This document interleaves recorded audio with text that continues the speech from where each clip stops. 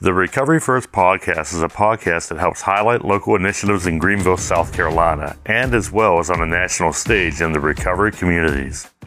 Here you will hear a wider range of topics surrounding addiction, recovery, and amazing advocates helping to make a difference in the recovery space.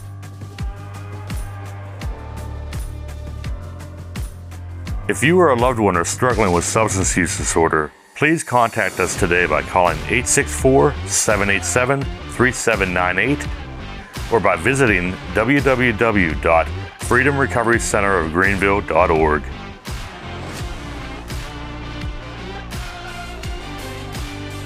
Now let's get ready to hear another amazing podcast with your host, Mike Todd.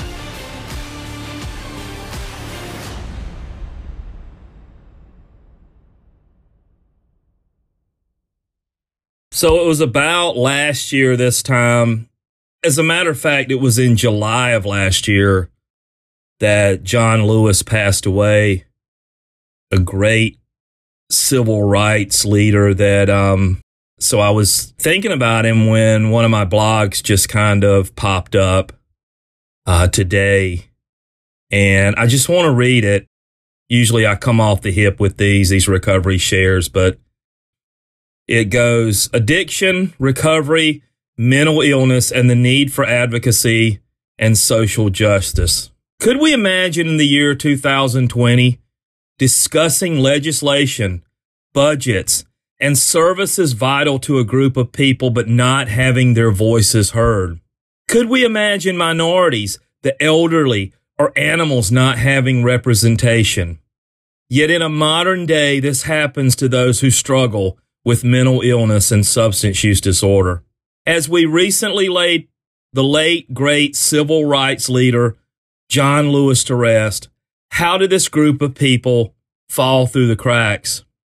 I recall around 1989, my mom flipping through the yellow pages, trying to find help for her son who had come to her admitting he wanted to die because he couldn't break out of the grips of addiction. I can only remember her desperation and literally crying as she made calls from the yellow pages, only to answer, "No, we don't have insurance. I'm by myself in this. His father is in prison." This scenario has not changed much today. I myself receive call after call with a mom similar to where mine was almost 30 years ago. My son or daughter needs help and I don't know where to turn. Why in 2020 do we still not know where to turn? I believe it is a result of years at not being heard, represented, or treated as third-class citizens.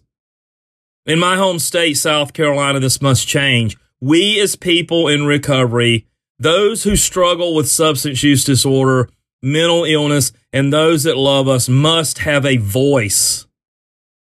There should be no third-class citizens in this modern-day society.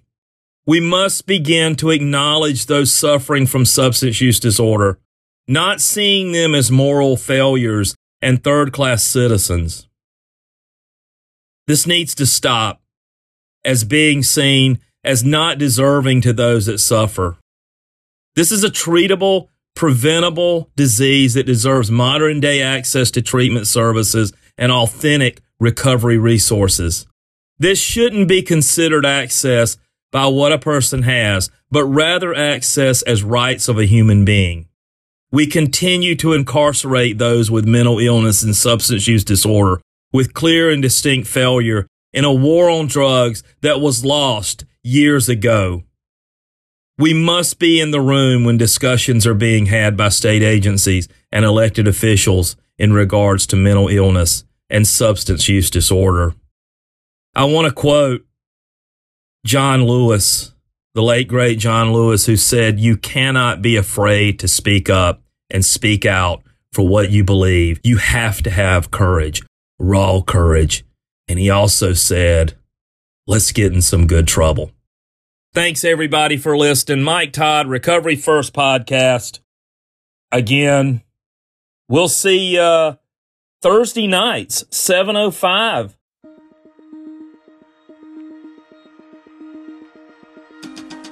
So 30 years ago, when I first came into recovery, we didn't have recovery housing. If someone was seeking recovery and maybe coming to meetings and didn't have anywhere to live, we'd basically try to help them find somewhere to live. And that's how it all started. We all started basically living together and keeping each other accountable in recovery. Now, as the years have gone through, it's basically turned into an industry.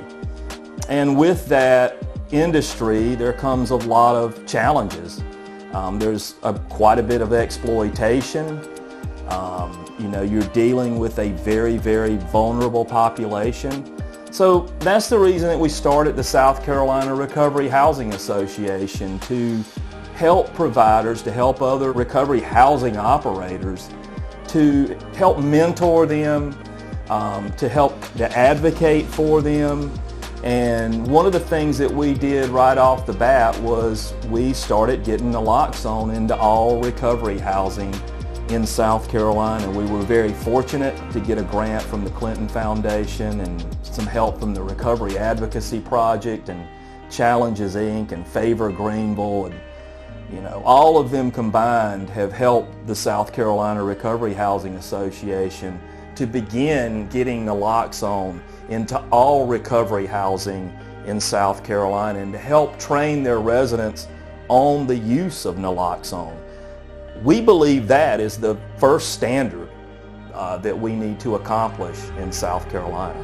Recovery housing operators are a very valuable resource to those suffering from substance use disorder in South Carolina, and we want to advocate for them, train them, mentor, and just work with them with whatever needs that they may have. If you want to